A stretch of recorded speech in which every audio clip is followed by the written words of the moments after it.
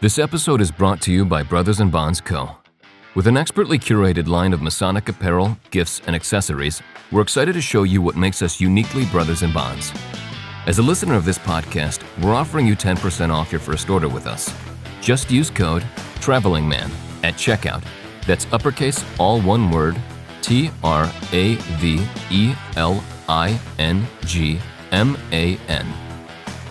Be sure to find us on Instagram or at brothersandbonds.com.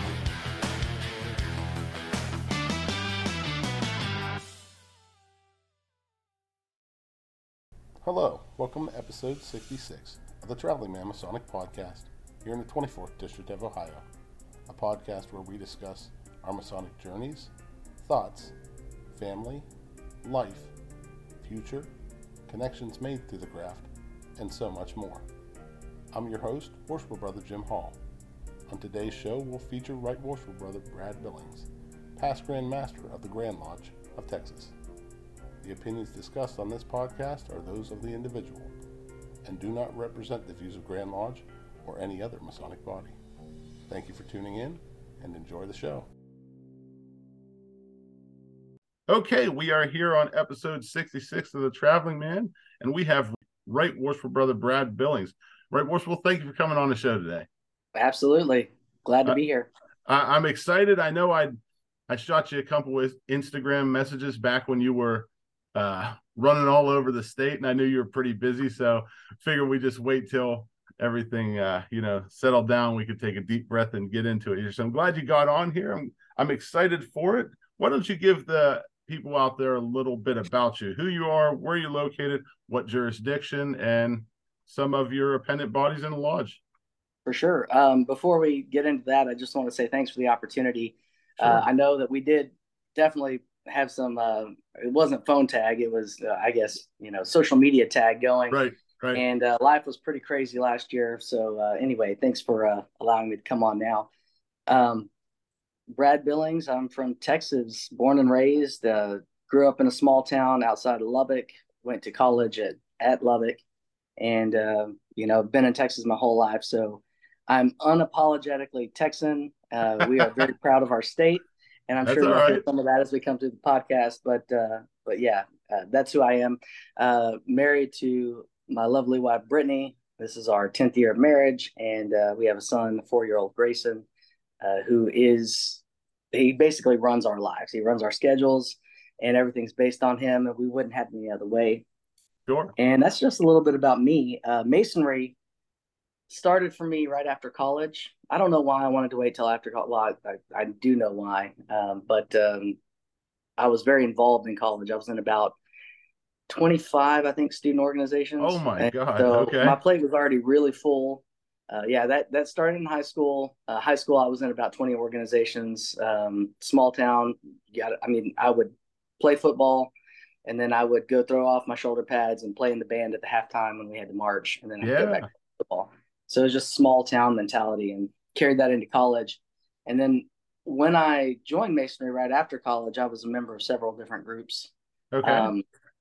But the idea was, I joined everything. I joined a political group. I joined, my alumni association at my university, just everything to kind of get to know people in the new Metroplex, DFW, where I live, Dallas-Fort Worth. Okay.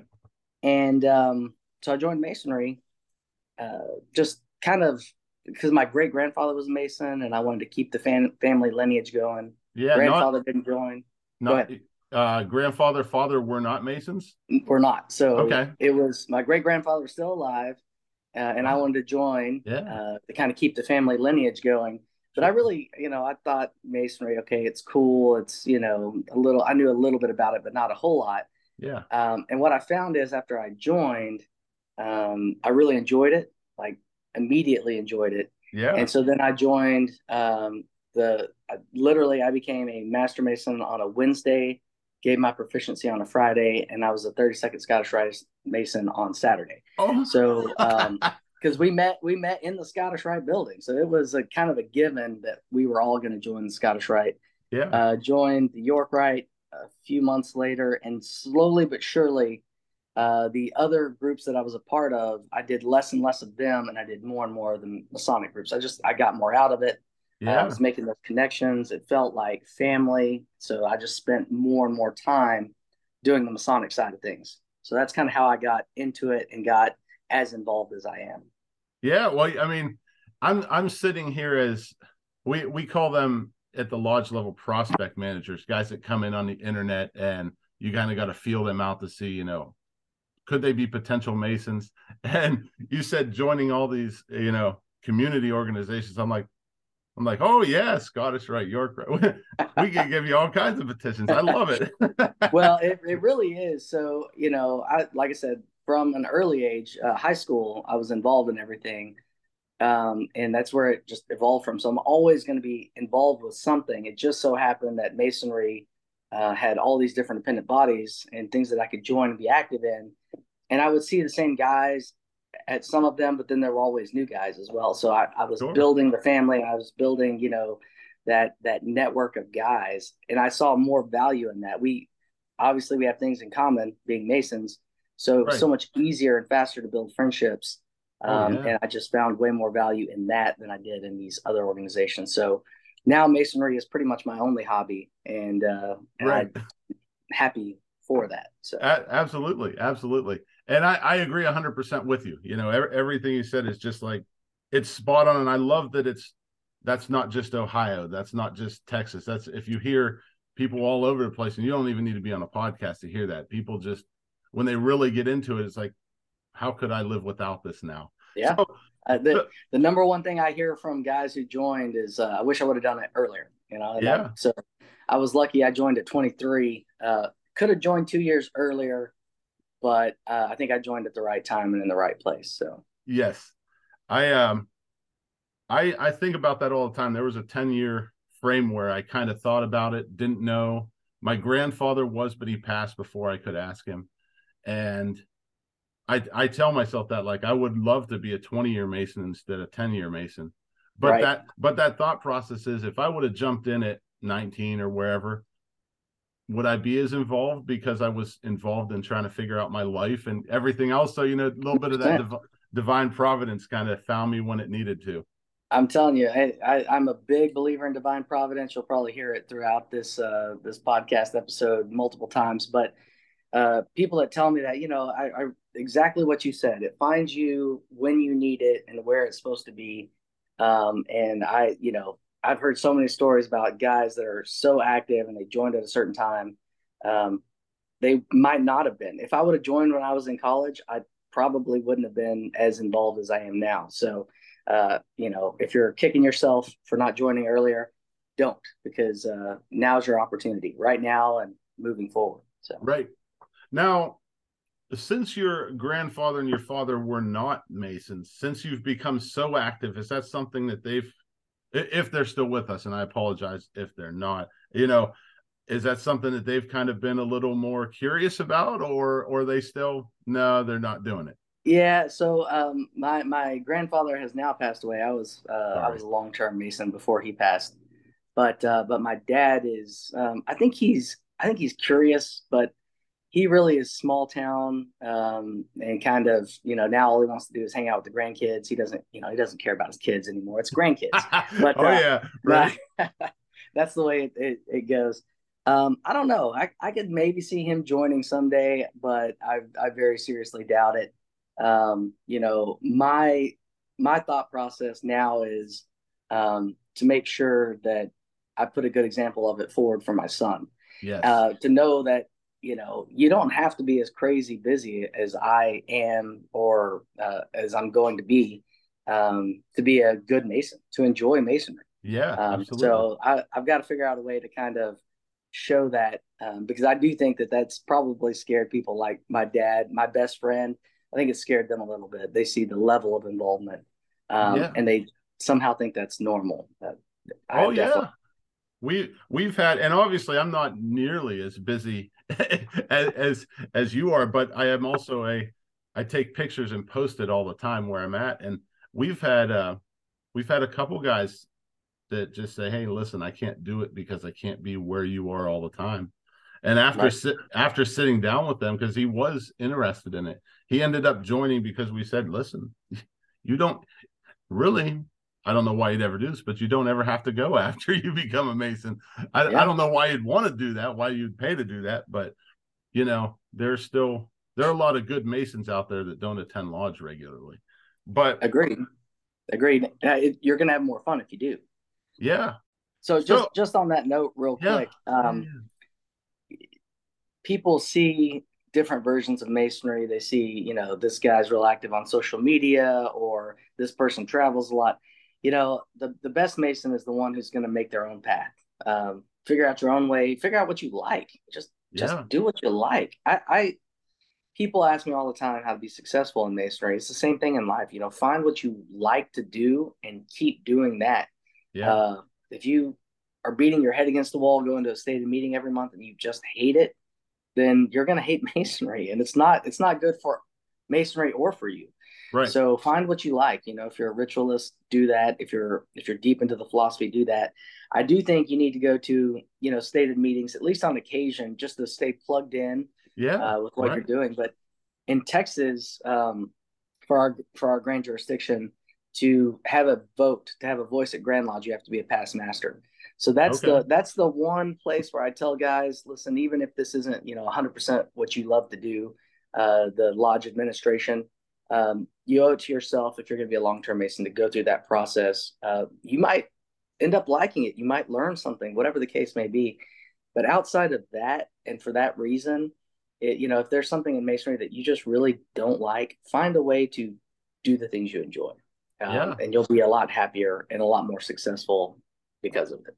So, Yeah. And you know what, especially getting into that lodge officer's line and moving into that master role, I look at my own journey. I'm sure every Mason who's been through that journey looks at it, and I didn't realize the tolls that it was giving me along the way, until yep. I sat back. And I know it was my last night in the East, and I took a few minutes while everyone else was talking, and I was just reminiscing.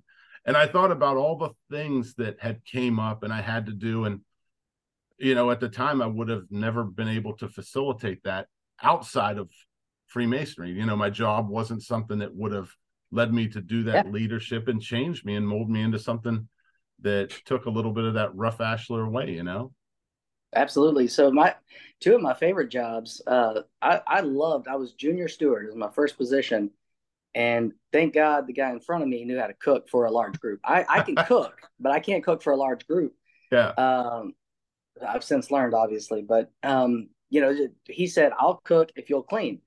And so picking up the plates, serving the brothers as they were going through the line, I something I would have never signed up for, something I would never would have been like, yes, sign me up for that. But I Yeah. truly enjoyed it.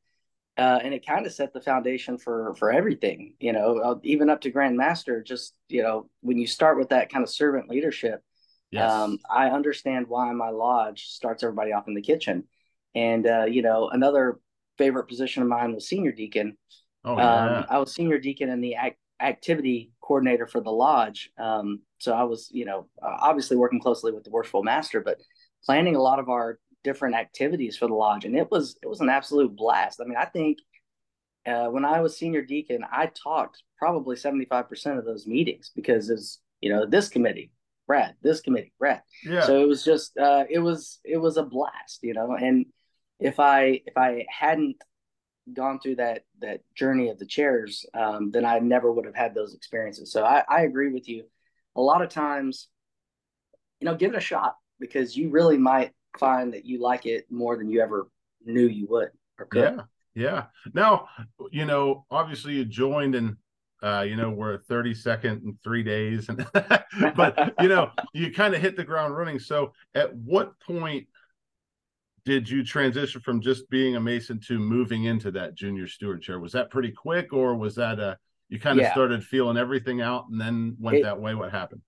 I was raised in February, and then it was either June or July. I can't remember. We do our installations June 24th to July 31st. So that next installation season I was put in as junior steward. Oh wow! So you were ready, rocking and rolling. Yep, and our line, we had a fairly solid line, but uh, it ended up being very spotty. We had a couple of guys that had to move out for different reasons or step aside and do the work. So yeah, my progression went. Let's see here: junior steward, junior deacon, senior deacon, junior warden, master. I skipped the Oh, west okay. time. Skip the West.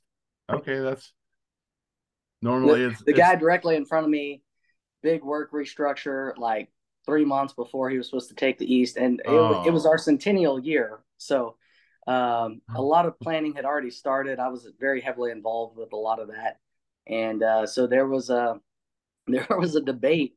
I remember in Lodge, we kind of had an open meeting, not an open meeting, it was a closed meeting, but to determine whether they were going to put a past master back in or allow me to advance. In Yeah. Texas, you only have to have served as one of the wardens to be installed master. Okay. And so I won out on that and was the centennial master of my lodge. And it was a crazy busy year, but we had a lot of fun. I am hoping that you got pictures from that. That'll come into frame later on. But Oh, anyways, absolutely. uh Absolutely. I got a ton of pictures. I knew that wasn't going to be a problem, but there are some guys that hop on. It's like, man, I hope we have a Polaroid in there somewhere. Yeah. Yeah, I But have to go back. I have a installation CD with all my photos on it, like back when we still did CDs. So that was yeah, that was kind of in that transition time. right, But right. So you go through the lines, you go through, and you're Centennial Master, and obviously you're busy, and I know the line in the chairs. You blink, and then those years are over. 7 years, 5 years, 6 years, whatever it is, they go fast. So once that happened, along the buildup, were you also being active in these appendant bodies? Because some guys like myself, I'm a member of all of them, but I'm kind of Blue Lodge centered right now because of what I'm doing and where I'm at in my office and district office, and it just doesn't leave a lot of time with family to right. keep a family and make it all work and work correctly. So where were you at along the trip? Was those kind of on the back burner, or were you still hopping around in there So too? I was still very active, Scottish Rite and York Rite at the time. I didn't join the Shrine until a little bit later, but I've always been a big believer in kind of lay out the trestle board, right? And Yeah. it's what we're taught, and this is your life, and this is your journey. So you lay out your trestle board. So I went out of the East, and I didn't get married until I went out of the East. So that was one of Nice. the ways I was able to accomplish a lot of the Well stuff. played. Yes, yeah, like so we got engaged before I went in as master, like 5 or 6 months before I went in as master, and we didn't get married till after. So we had a Okay. long engagement to Sure. because I knew it was going to be a crazy year. Yeah. Um, and immediately after going out of that, I went in as president of our Masters, Wardens, and Secretaries Association, MWSA. Not familiar if y'all have those in Ohio, but Is, is that like at a district level, or is it that like a is. okay? It is, but it's not an official position. Like Grand Lodge kind of loosely supports it. Grand Lodge definitely supports it, but it's not like a district office. Okay. But when I was president of the MWSA in Dallas, we had 50 lodges in the 14th district. Wow. Okay. And so now it's down to like 41 or something. It's kind Sure. of sad, but there were 50 lodges then, and it was a big deal. We would have 100 people at a stated meeting, no Wow. problem. So it was a big ordeal being president of that. And then after the year after that, I was high priest and thrice illustrious master of my chapter and council. And a couple of years after that, I was worshipful master of Texas Lodge of Research. So I had things kind of lined out and kept going. By the way, I'm past commander, and I did that the year before I was installed as master of my lodge. So, Okay. I so yeah, love it. so definitely stayed active in all the appendant bodies. I didn't get active in Shrine until a little bit later, and that one's still kind of when and where I can. Sure. I'm a proud Shriner. I just I don't have as much opportunity, and plus it's a depending on traffic and going through Dallas, it's hour to 2 hours to get there. Ooh. So it takes a little bit of work to get Yeah. over that. Yeah. No, no, no. You're right. And to compare, Ohio and Texas, we have our district officers association. And that would be sort of the same thing. We set up Grand Masters receptions for each district, but when you go to Grand Lodge, nobody says, "Oh, you're the district president." It's kind of okay. you So know. that seems very similar. We did the same thing. We would facilitate the Grand Masters official visit to our district every year, and we were responsible for that. He would do his own conference, but then we would do just kind of an official visit. Yeah. So once obviously all of this stuff is happening, and here's where my knowledge of Texas Masonry compared to, and I know I talked to Justin Jones and Fluff about this a little bit, and it's been a minute. So I'm sorry you had to talk to those guys. Golly. I would say Fluff talked to me. I just listened a lot of that one. I've experienced that. I've had Fluff talk to me a couple of times. Yeah, and then Justin and I actually we had a solid 4-hour recording session, and 1 hour on the beginning and end were after and before the show. We just started talking. Yep. And we were like, wow, we really missed the boat on a lot of talk. But should have just recorded it anyways, right? Yeah. But so at this point, what happened in your, did you go to deputy? Do you have, education officers or district lecturers? How does the district work? Do you move into a district line, or were you just moving into Grand Line? How does that all come together? Well, it's interesting. The way it's set up is any past master from any lodge can make themselves available for Grand Junior Warden. And in Texas, it is 100%. You get the votes, you win. It doesn't. Wow. There's no appointment. There's no nothing. So the top 4 offices, Grand Junior Warden is where we elect kind of the bottom of the line. And from that point on, obviously you're a shoe-in to move to the next station, unless you do something that really upsets the craft.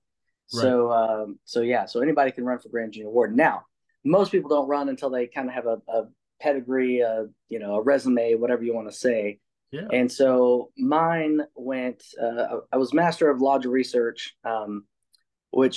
so first of all, president of the MWSA. That's like a district type role for us. It does hold some weight, particularly in the bigger areas like Dallas or Houston.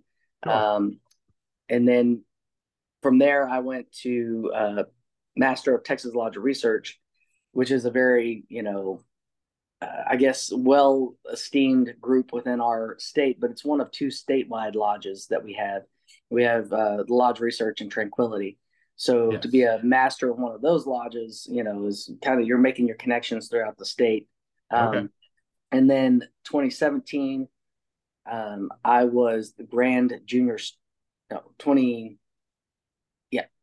get my dates straight. 2017, I was District Deputy Grand Master. 2018, I was Grand Junior Steward of the Grand Lodge, and then I ran for the bottom of the line and was elected in 2019. Now, Grand Junior Steward, that's an appointment. Am I correct? It is an appointment, correct. In Texas, it's a little bit, and even a lot of the Texas guys don't know this, but the Grand Junior Warden appoints the 2 Grand Stewards. Those are his appointments. Okay. It has to be ratified by the Grand Master, but I've never seen one denied.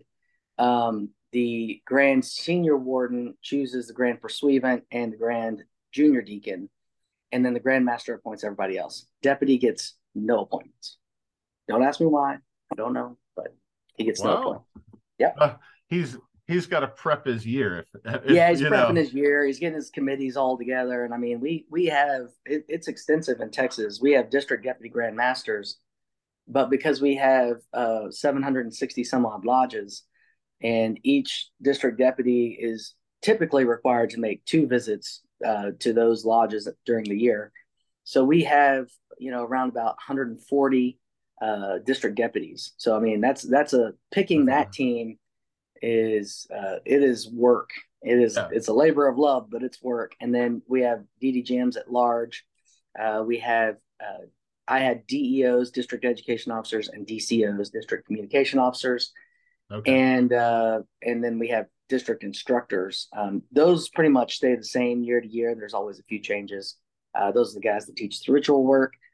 and then you have your grand officers that you got to pick. So it is an extensive team of guys that you put together for that year.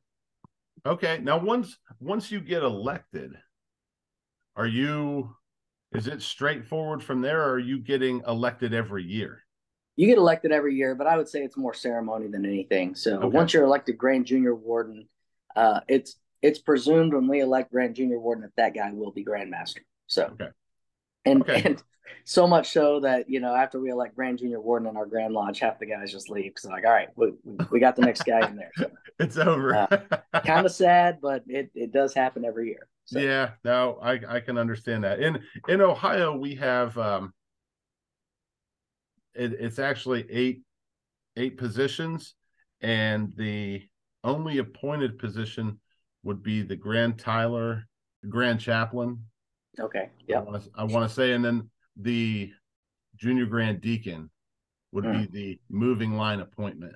Now, Yeah. junior, senior Grand Deacons, the Grand Order, and the Grand Marshal each year are appointed. But once again, these are my thoughts, not the Grand Lodge of Ohio or the Grand Lodge of Texas thoughts. There you go. Thank you for that. We are just talking. That will be it. That will be at the beginning of the show, but sometimes it's nice to throw that in there again. It never hurts to throw it in. Remind the listeners. Yeah. Yeah, so y'all are an appointment, and there are several Grand Lodges that have that appointment style system. Ours is very much every year. Who's running this year? Who's going to make themselves available is what we call it, with the statement of availability to run for that office. And this year, I believe we have 4 or 5. So some years there's only been one. That's a rare case. Most years it's at least 2, usually 2 to 3. Sure. And then some years we get 4 or 5. So now, when you throw your hat into that ring, is that something where now you're going around the lodges talking about it, asking, or are you just basically going around and making connections and hopefully they see this is the guy, or how does that work? Hopefully it's a little bit of both. If you're making yourself available, hopefully you already have a lot of those connections. And when you go to a lodge, someone will stand up and say, hey, this is my friend, and he's made himself available for this office if you want to talk to him about it. Because the one thing that we can't do, obviously, is you can't go into a lodge and say, hey, I'm running for this office. Vote for me. Sure. Because that would be very uncomfortable for everybody. So, yeah, you got to make the rounds. And as a younger guy, I started in 2017, continued it in 2018 to make the run for January of 19. And so that's how I went about it. But I did that mainly because I already had connections everywhere: active York Rite, Scottish Rite, active Texas Lodge of Research. So I was already traveling the state pretty heavily in 2015, and then I just continued that on all the way through. So. Now, was that something at that, I'm going to say 17 when you became deputy? Is that something? Did it click there? Hey, this may be a possibility. Was it in your head? I know, especially in Ohio, it's very like, I would never tell somebody, hey, I'd like to be in Grand Line, because then they're like, this isn't the guy, right? But obviously it's a whole different aspect because you're voting on these people. When is that something? When did that come into your head? So we were actually at a kind of a sharing a drink afterwards with several friends. Very long days, at the Grand Lodge. I mean, we have a lot of business, and it's not all of it's fun and exciting. A lot of it's tedious and just stuff that we have to get through. Sure. So we were enjoying a beverage afterwards, sitting around, and one of my best friends, oldest friends in Masonry said, you really ought to consider running in this year. I know you want to do it. And this guy, he had clout. He was not, just my friend that's a casual Mason saying I should run. He was, well vetted type guy, and said, you should think about it. So the next day at Grand Lodge, talked to a couple other guys that knew I was going to do it at some point. So, what do you think about doing it now instead of waiting 20 years? And got a lot of positive feedback from that group, and that kind of became my core team as we move forward. But the main thing that clicked in my mind was, okay, I'm doing all the things that the people in front of me have done to run for this office. Yeah. Do I want to wait and do these for another 20 years? Whatever path we're going down right now is the path we're going to stay on, or do I want to try to jump in early and shake things up and see if I can't change the trajectory of where we're headed? Yeah. And the old adage that I had in the back of my mind, I don't know why it stuck, but I don't want to be grandmaster with 20 guys meeting in a back room at a Denny's, Yes. like a dinner club. So I decided to jump in and try to change the trajectory, and that was it was a big step, but a necessary one that clicked in my head, and that's what gave me the motivation to move forward. Yeah. And you know what? I love that. I love, as an outsider, and this is, I'm very close with a lot of past grands from Ohio, and I like a lot of the stuff they've done. But as a younger man, and I just turned 39, so I still feel young, even though I don't. Yeah. My knee and my Just hair. wait till next year, buddy. I'm telling you. It's all falling apart. But when you see, especially at that grand level, a young grandmaster, it's like, whoa, wait a minute. Now, and I really was honing in on watching what you guys were doing, where you were going, how active it was, and how open the channels of social media were. Like, I really, really enjoyed, and there are guys all over the state, all over the country that are getting into that social media movement, but there are a lot of Masons that sometimes say, I'd rather not, we're not supposed to promote. We're, kind of get in that this is the way we've always done things, which I don't like ever. But, yes, I definitely have had my fair share of those comments. I feel like kind of where you're going, it's two-sided. The first thing, being a younger grandmaster, I put a lot of pressure on myself to do the things right, to Sure. make it different and exciting, but not so far from what people recognize as masonry that people are like, okay. My goal was I wanted to have younger guys behind me to have opportunity to serve, and Sure. if I did a poor job, that door might be closed to them. So there's Yeah. a lot of pressure I put on myself and on the team, saying, we have to get these things right. Not be afraid to fail, but we have to get these things right, and we have to do, a certain level of the regular stuff, the usual stuff, maybe put our own spin on it, but Yeah. not change things completely. And so that was a challenge that we faced as a team, but I think we did it successfully. Not everything was a huge success, but everything was a little bit different, and showed people that things can be done differently and still be what they recognize as masonry. And then the second side of that, and this does come from being a younger Mason, is the social media side of things. Yeah. People don't read newspapers anymore. No. If you're not doing something on social media, they don't know that you exist. Sure. And how can they want to join an organization if they don't know that it even exists? Yes. And so I think that we're getting better at that. The silent generation and the baby boomers kind of followed them. Those guys didn't talk about anything, so they didn't want anything out there. Right. And I think the young guys, we've got to be careful about putting too much out there. But at the same time, if we don't tell our story, someone else is telling our story, and it's not going to be a positive one. Yes. So we have to craft and tell our story. And so what we came up with, obviously running a grand jurisdiction can be exhausting, and there's a lot of things going on. So we came up with a social media calendar, and we had it planned. On this day, we're going to post this. On this day, and we had about maybe half, maybe three-quarters of that full of memes or whatever we were going to put out.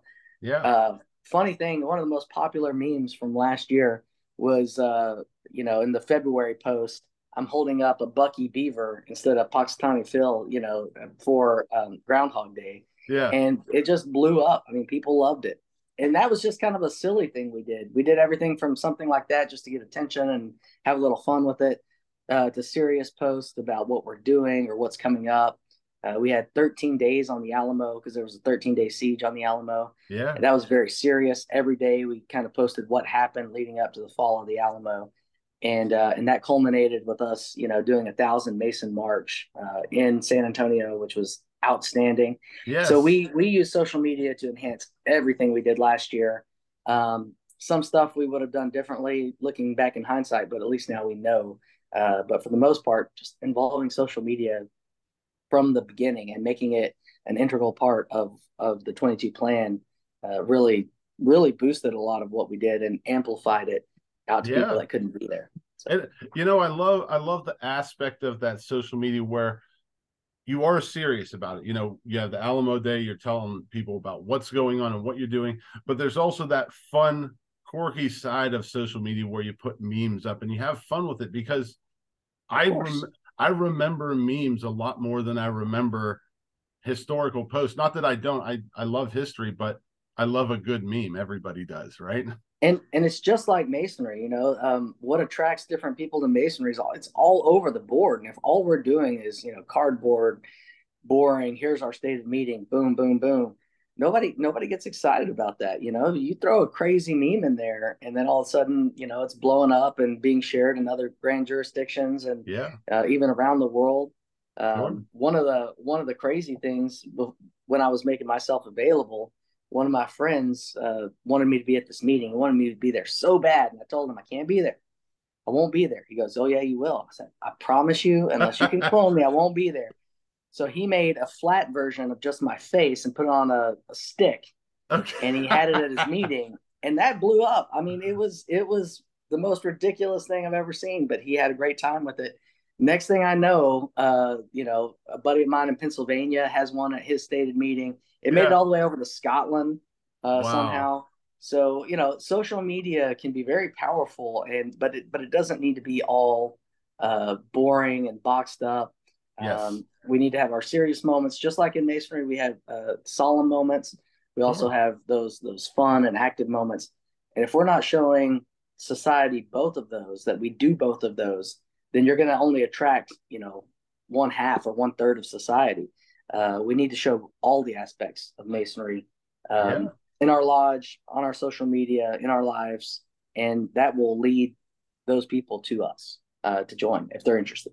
Yeah. I love it. I love it. Now, to back up just a hair to you being installed Grand Master, and I've had a few on, I know myself, and I've just strictly been a master of East Palestine Lodge, and I'm a district education officer.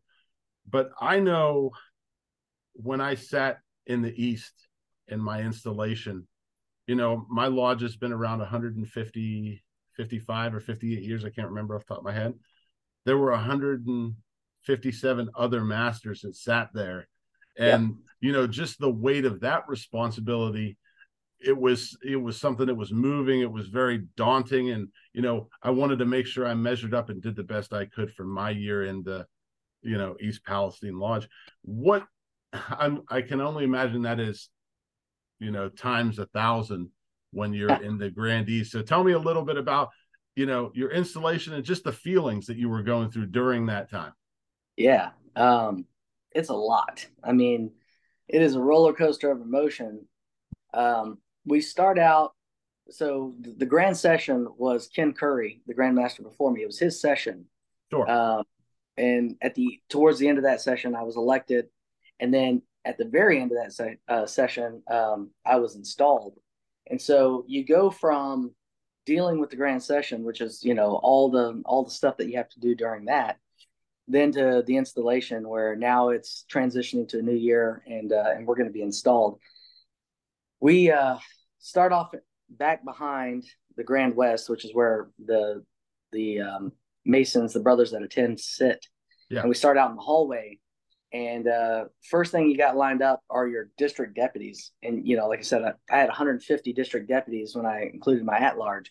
So, just seeing that group of guys is so overwhelming because we had already planned the year. We had already had our training. We had bonded very tightly. We have our own social media closed group with just us. So we were able to communicate with each other and, share stuff as we were coming up. So we were a very, very tight-knit group. to see all those guys, to see the grand officers, those that I had appointed and those that were appointed by the grand junior and senior warden. Sure. It's just completely overwhelming and emotional. And everybody goes in first. And then the Knights Templar were there, and they were doing the sword salute, and it was really, really cool. And then it gets time for myself and my wife and my son to come in, and they announced me as Grand Master from the podium, which hearing it for the first time out loud, from the Grand Lodge stage is just something I'll never forget. Sure. And then they cross the swords, and I'm sitting here carrying my son with my wife, and we're arm in arm going through this crazy arch of steel.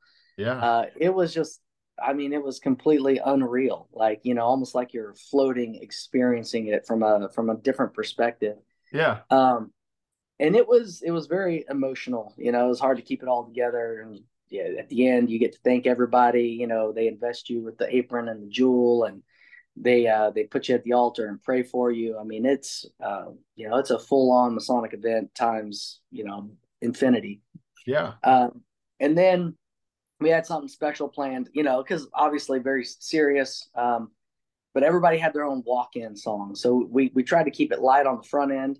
Sure. For the DDGMs, it was sharp dressed men because they all had vests and ties, and they were dressed in the nines. Yeah.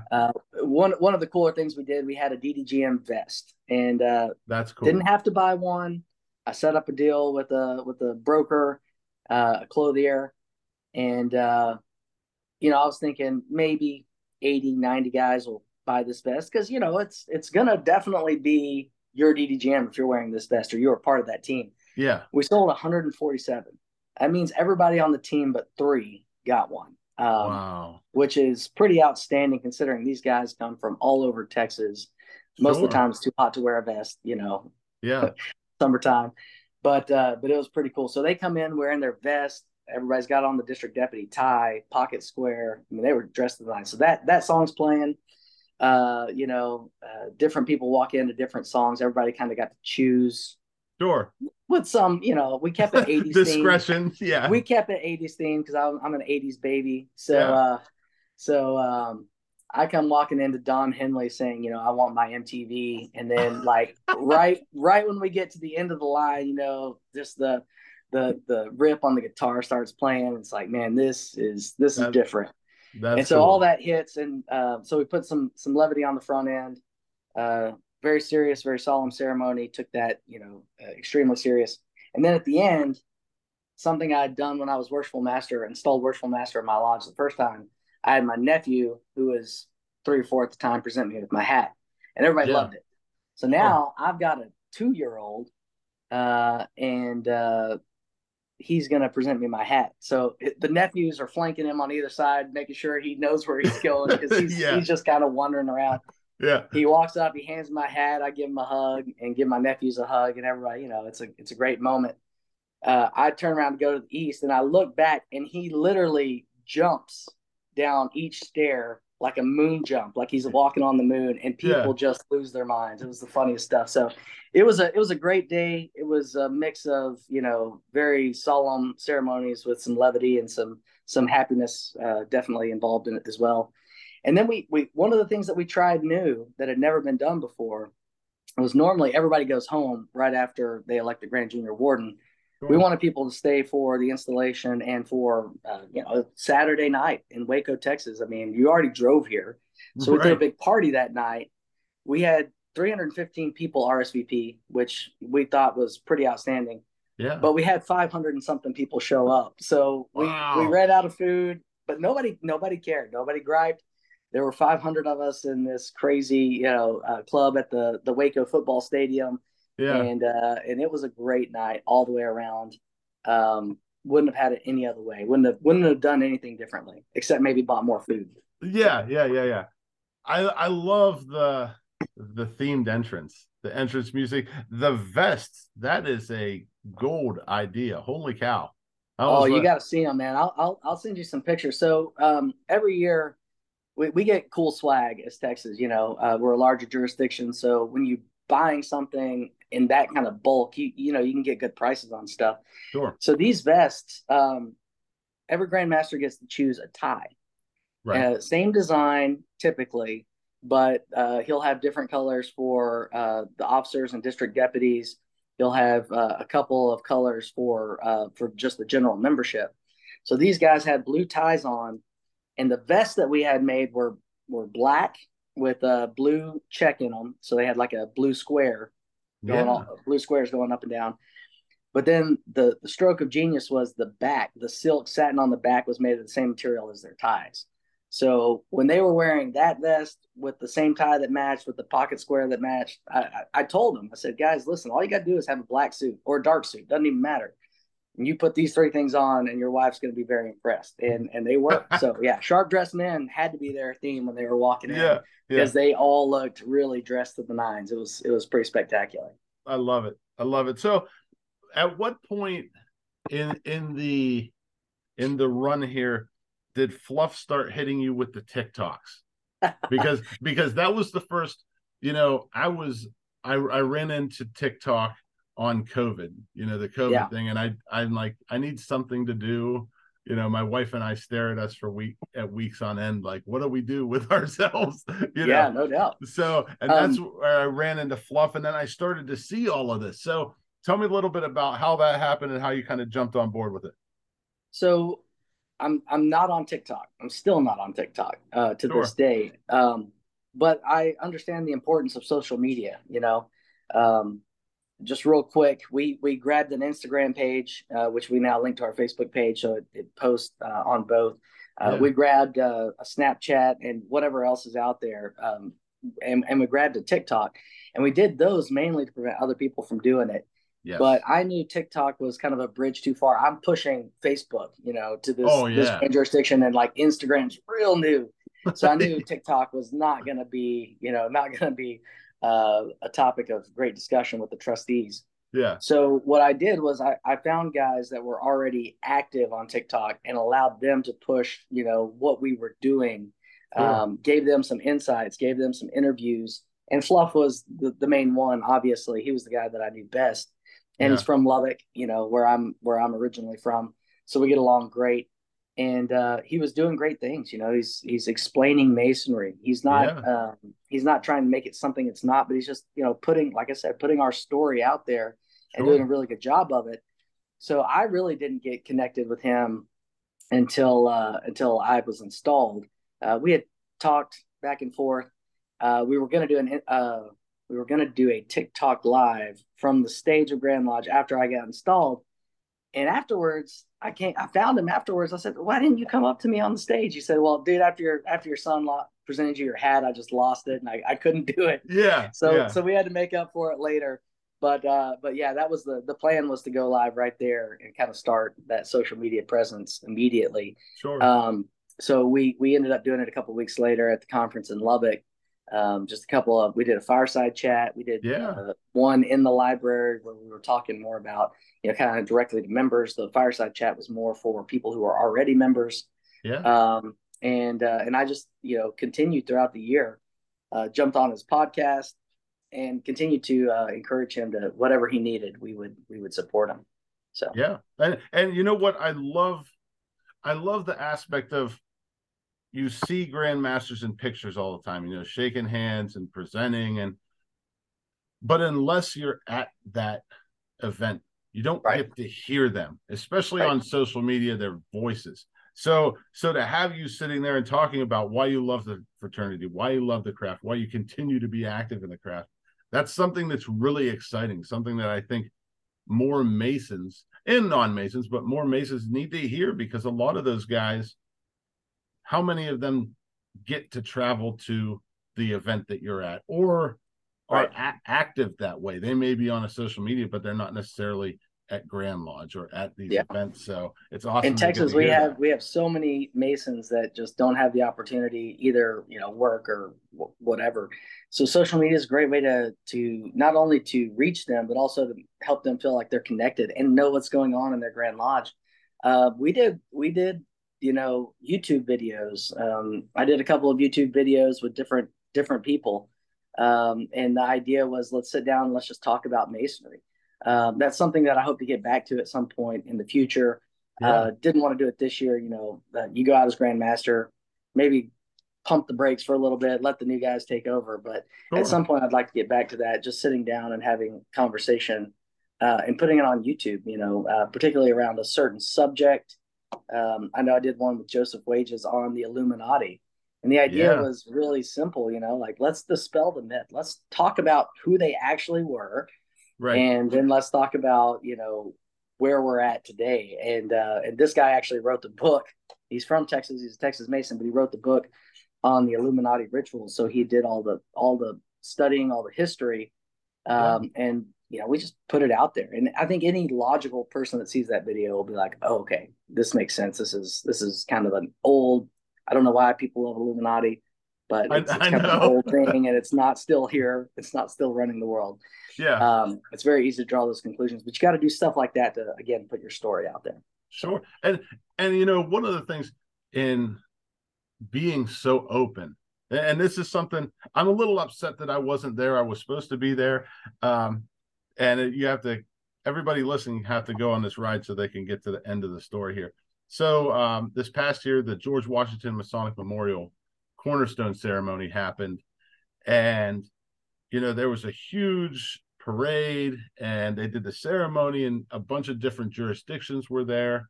And that was during the time that the train derailment in East Palestine, which was wild. At one point I saw a hashtag East Palestine Chernobyl, which like Wow. I can go in my front lawn and see the tracks that happen. It's like Wow. I'm still here. I don't have any growth appendages, but Yeah, that might not. No, I'm just yeah, joking. yeah. Just Well, we'll see. We'll document.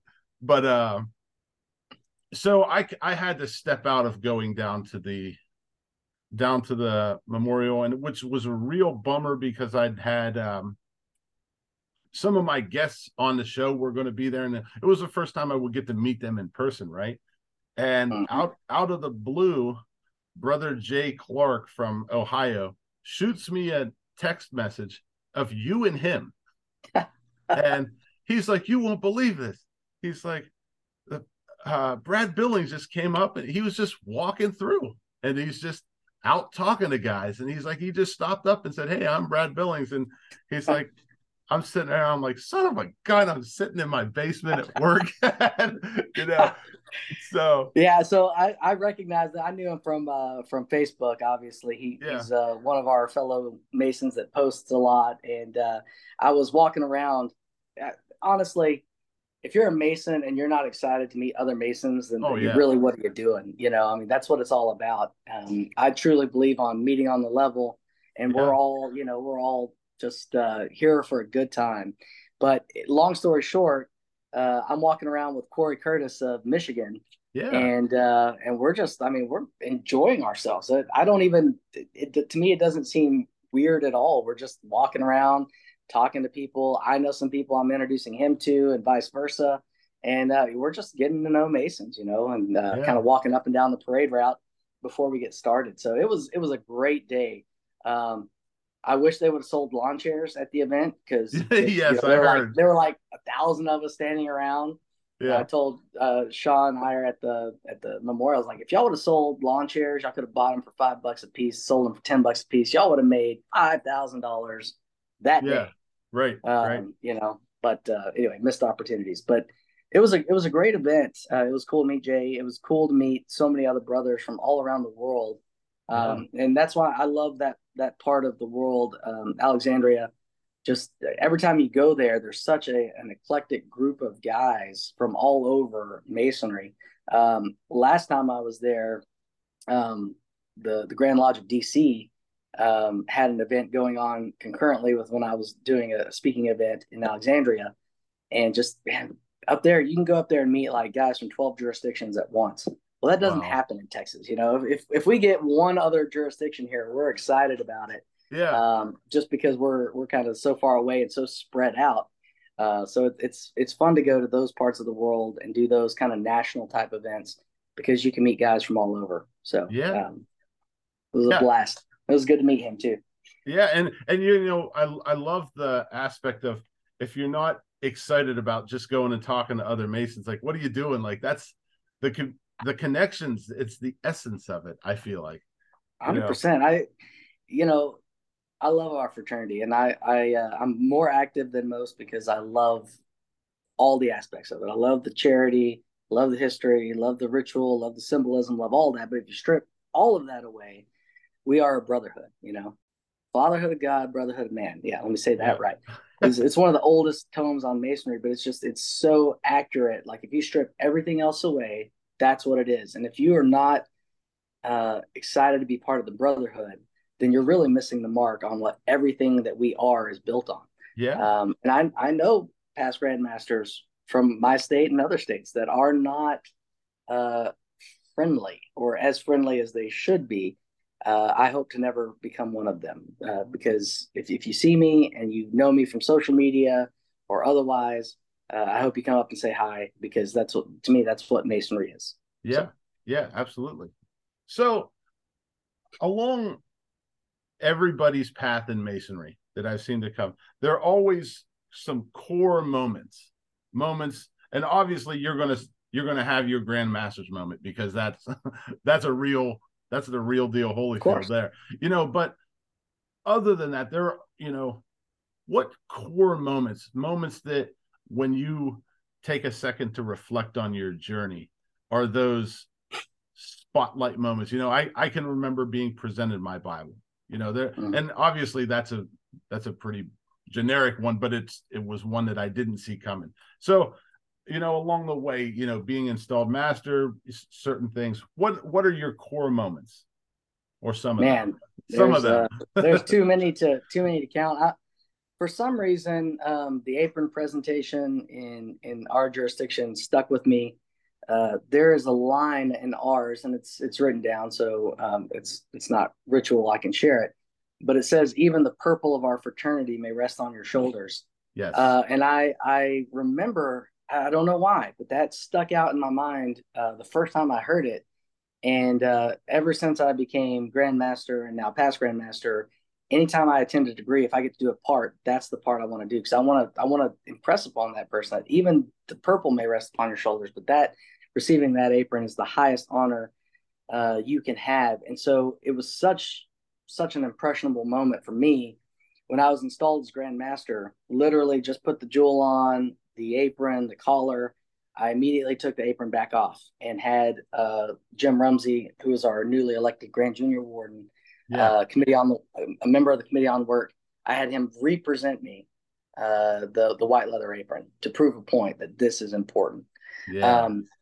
Also, when I was installed master the first time in my lodge, I had another group, a Royal Arch chapter, come in and confer the past master degree on me.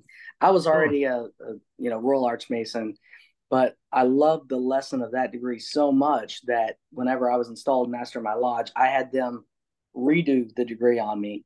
Obviously, it wasn't official or anything, just symbolically to relearn that lesson. And when I was installed grandmaster, did the same thing. Had a group of Royal Arch Masons from around the state come together and do that degree on people who had never seen it, so that I could see it again and remember that important lesson therein. So those were a few key moments. But outside of degrees and awards and honors and stuff like that, the things I remember most are conversations with certain people. Sure. So my mentor was past Grandmaster Leonard Harvey. He opened pretty much all the doors that he could for me. Yeah. And we met through Texas Lodge of Research. And he would, he could drive.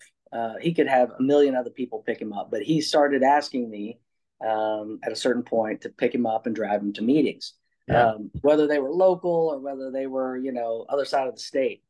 And so those conversations that we had, sometimes they were about masonry. Sometimes they were very serious about masonry. Sometimes they were about absolutely nothing at all. Those conversations stuck out. There were other guys in York, particularly early on. David Rogers, who was my grand chaplain last year, he and I have conversations on the phone regularly. And then, just all the conversations I've had with friends and mentors and new guys that are coming in are excited. Those conversations, those are the ones that I tend to remember the most because they make up who you are, right? Yeah. And the honors, the awards, the accolades, those are all nice. They're truly, I genuinely appreciate them, but it's that connection with, your other Sure. Mason brothers that really, to me, stick out in my mind. So Yeah, I love the conversation aspect. I know when you're traveling, when you're running and doing so many different things in masonry, sometimes long nights, long travels, it wears on you. I know that podcasting and editing podcasts and all of that, there are times when it's like, you know what, I'd rather be watching the game right now than listening to the podcast I've already heard us right, talk, right. and right. and the beauty of it is when you get one of those conversations with a new Mason, with an excited Mason, it really sets that spark, that initial spark that you had for masonry. It really just lights that back up and recharges it. And I love getting involved in one of those conversations with somebody that, whether it's new, whether they're an officer, a master, they have an idea, and they are just ready to rock and roll with it. I love when somebody gets on a roll like that. It really gets me excited. 100%. The guys that I find when they're burnt out, man, the idea is just go have a conversation with someone that's on fire for masonry. And what it really does, I think, is, at least for me, it reminds me of how I was at that age, right? Yeah. And you get people excited about things. It gets you excited about it. Maybe they have an idea or something that they're thinking about, and kind of gets the juices flowing and gets you right back into that mindset of, what's important, not, oh man, I've got this stated meeting and I'm going to have to push to raise the dues and it's going to be a battle and all this stuff. It takes you out of that frame of mind and puts you back into why you're doing what you're doing. Yeah. And I tell people all the time, if you're at a certain level and you're not mentoring back, you're missing out on that opportunity, because it's as much for you as it is for the new guy. Yeah, absolutely. So now you step out of the Grand East, and this is something that I did not know until you messaged me earlier today that I am going to refer to as right worshipful, because now I know Ohio, once you become most worshipful, you retain most worshipful. Yep. PA, you are right worshipful Grand Master. They do that. So are we calling you most worshipful while you're in the seat, and then you move back to right worshipful when you exit? Correct. My joke with everybody was, I don't get to be right for a year, because you're right as soon as you're elected Grand Junior Warden, up until the time that you are Grand Master, and then you're most, and then after that you're right for life. Got it. I tried to tell my wife that. She does not agree. So we're right, and this is one of the few things. Texas does a lot of things different, and some things I agree with and some things I don't. Sure. But this is one I agree with, because I've been in rooms with grandmasters and past grandmasters from other jurisdictions, and there's 8 most worshipfuls in a room. Well, most, by the definition of the word, most can only be one. So in Texas, you're most worshipful from the time you're installed till the time you're uninstalled and your successor goes in, and then you become right. Sure. And so I agree with, and I like that policy for that reason. The other one that people seem to always get tripped up on, there's only a couple jurisdictions that do it like we do. So in Blue Lodge, you have Junior Warden, Senior Warden. Well, in Grand Lodge, we have Grand Junior Warden, Grand Senior Warden. We just add the Grand on the front end, where a lot of people put it in between, the Junior and Senior. Yeah. And so for us, again, I kind of like that one, because you've already got the office. You're just adding Grand on it. Right. It's just like being Master. You add Grand in front of it. But a lot of people say Junior Grand Warden or Junior or Senior Grand Warden. So sure. Just a couple of small differences. We do that here. So Ohio. Yeah. For yes, everybody I'm very that doesn't, well aware.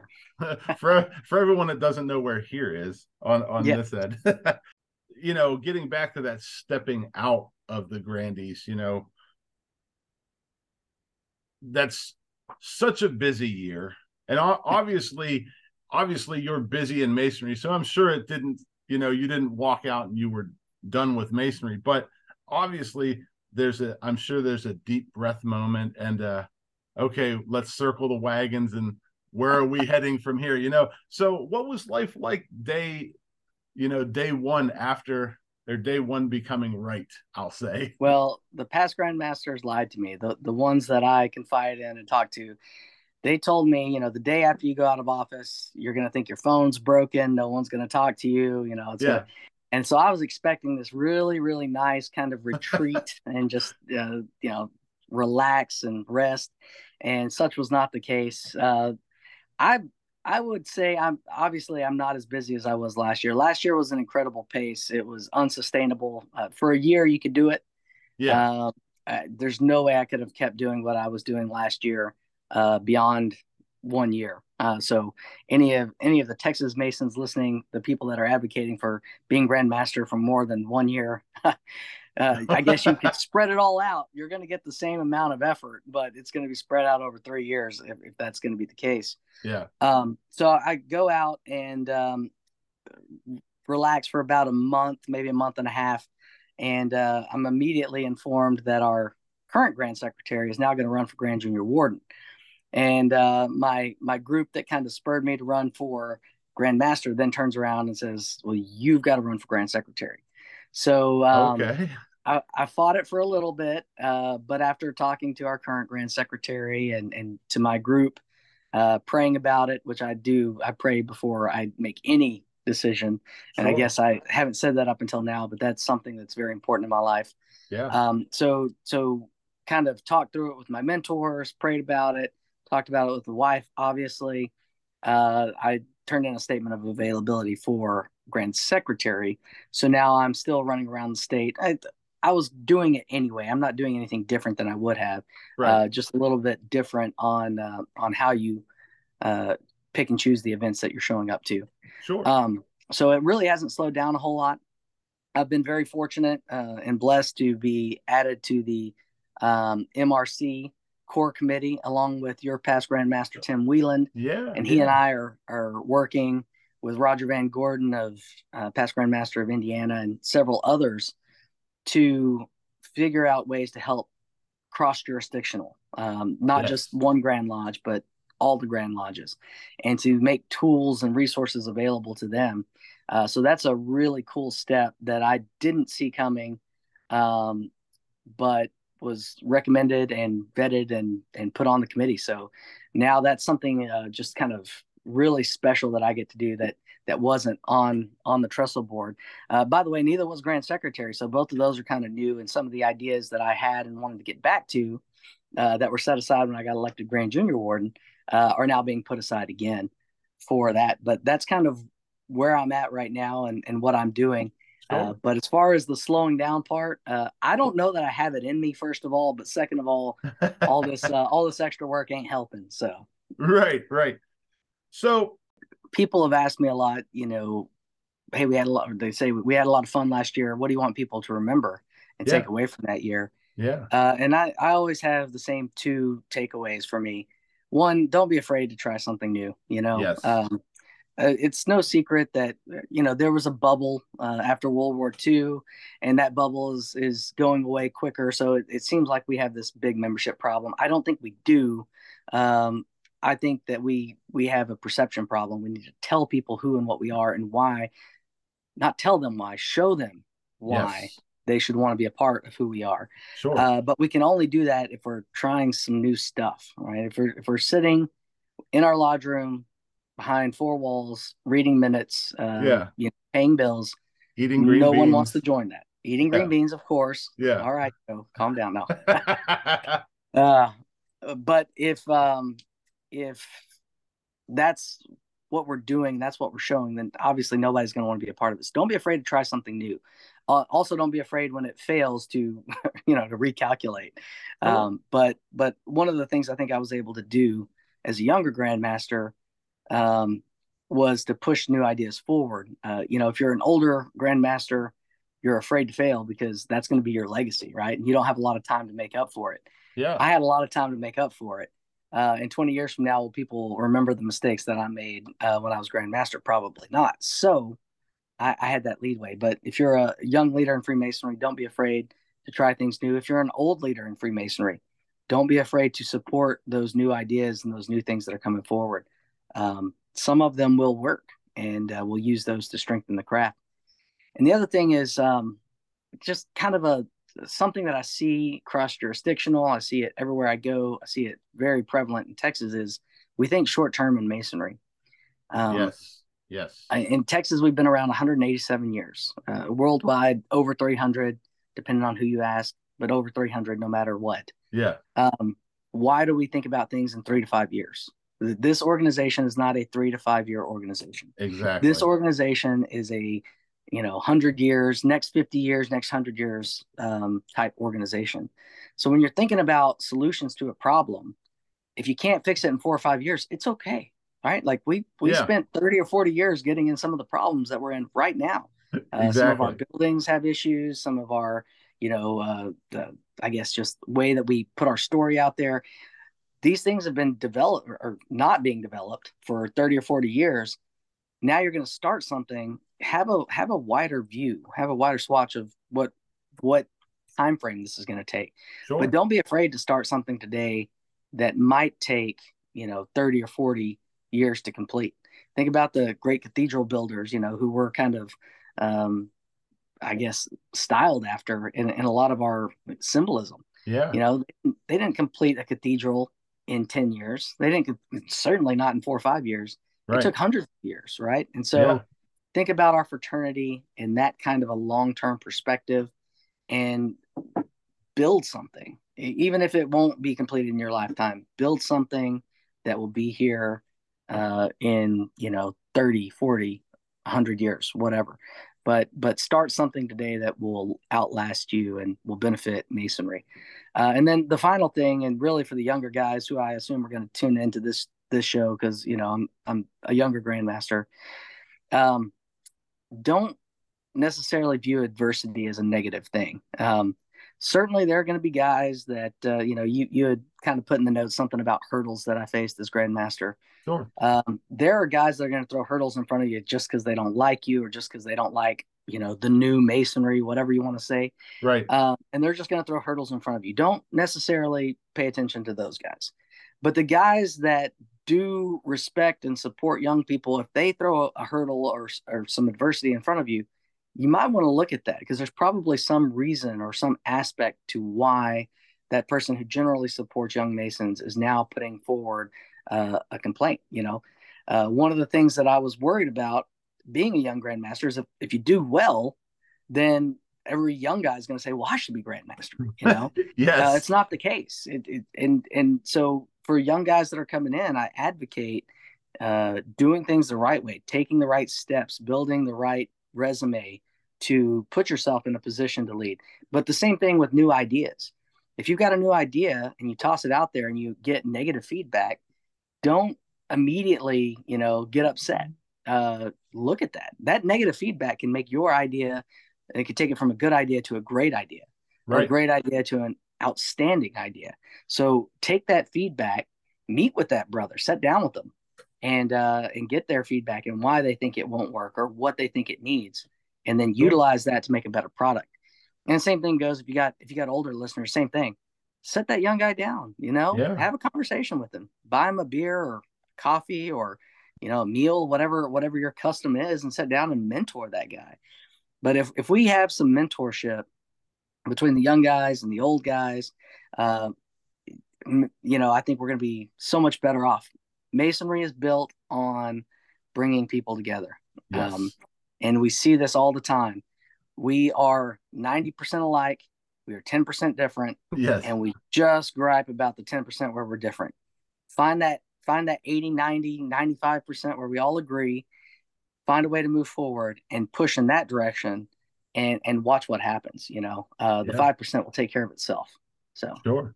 I absolutely love that. Well said. Yes. Last but not least, and I always throw this in there because it's a hard question to answer for people that even myself who love masonry sometimes to frame up this answer. Your elevator pitch. What is Freemasonry about? if I come up to you on the streets of Lubbock every time, all the times I'm in Lubbock, Texas. Come on down. Yeah, right. But I come up to you, I see your square and compass or your ring or your bumper sticker, and I say, hey, what's it all about? Why should I be a part of this? So I take a little bit different approach on this, as you can imagine. Yeah. The first thing that I think is before you have an elevator pitch, we all have elevator pitches. Yeah. It's not working. It's not working. I mean, somebody walks up to me on the street and says, hey, I want to join, tell me why I should want to join masonry. Sure. If you tell them 9 times out of 10, probably 10 times out of 10, they're not going to join. I think what you need to tell them is, hey, we have an event going on down here. You come meet the guys, you come see the event that's going on, and I'll show you what masonry is. What I tried to do all last year with social media is show people who and what we are. It goes back to the old saying, you tell somebody something, they won't remember it, but you show them one time what it is, and you explain it to them and show it to them at the same time, they'll never forget it.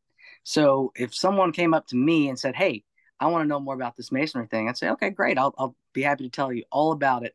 Come to this event at this day, at this time, and I'll show you who we are. Love it. A little bit controversial, but I just think it makes sense. And Yeah. what we're doing is not working. So if this doesn't work, at least I'm on par with what everybody else is doing. Yeah, no, I love it. I absolutely love it. Okay, I want to thank you, Right Worshipful. I can't believe I didn't mess that up, though. I was like, I actually wrote like 3 different times, RWB. There you go. I want to thank you, Right Worshipful Brother Billings, for coming on the show. I know it's been a long time coming, but it was everything that I thought it would be and more. And I know when you get on with an excited Mason, we could keep talking masonry, but we also have to continue our other lives too. So get back to work at some point. Yeah. So I wanted to say thank you for the time, and I really appreciate it. Thank you, Brother Hall. Really appreciate your time today and your platform. Keep using it to get your voice out there and other Masons, because I think it is so important and vital to the guys that are coming along, the guys that have been there and been active, and the guys that are mentoring the younger generation. Keep doing what you're doing. We need more of it. Thank you. And I want to thank everybody out there for listening, and we'll see you again.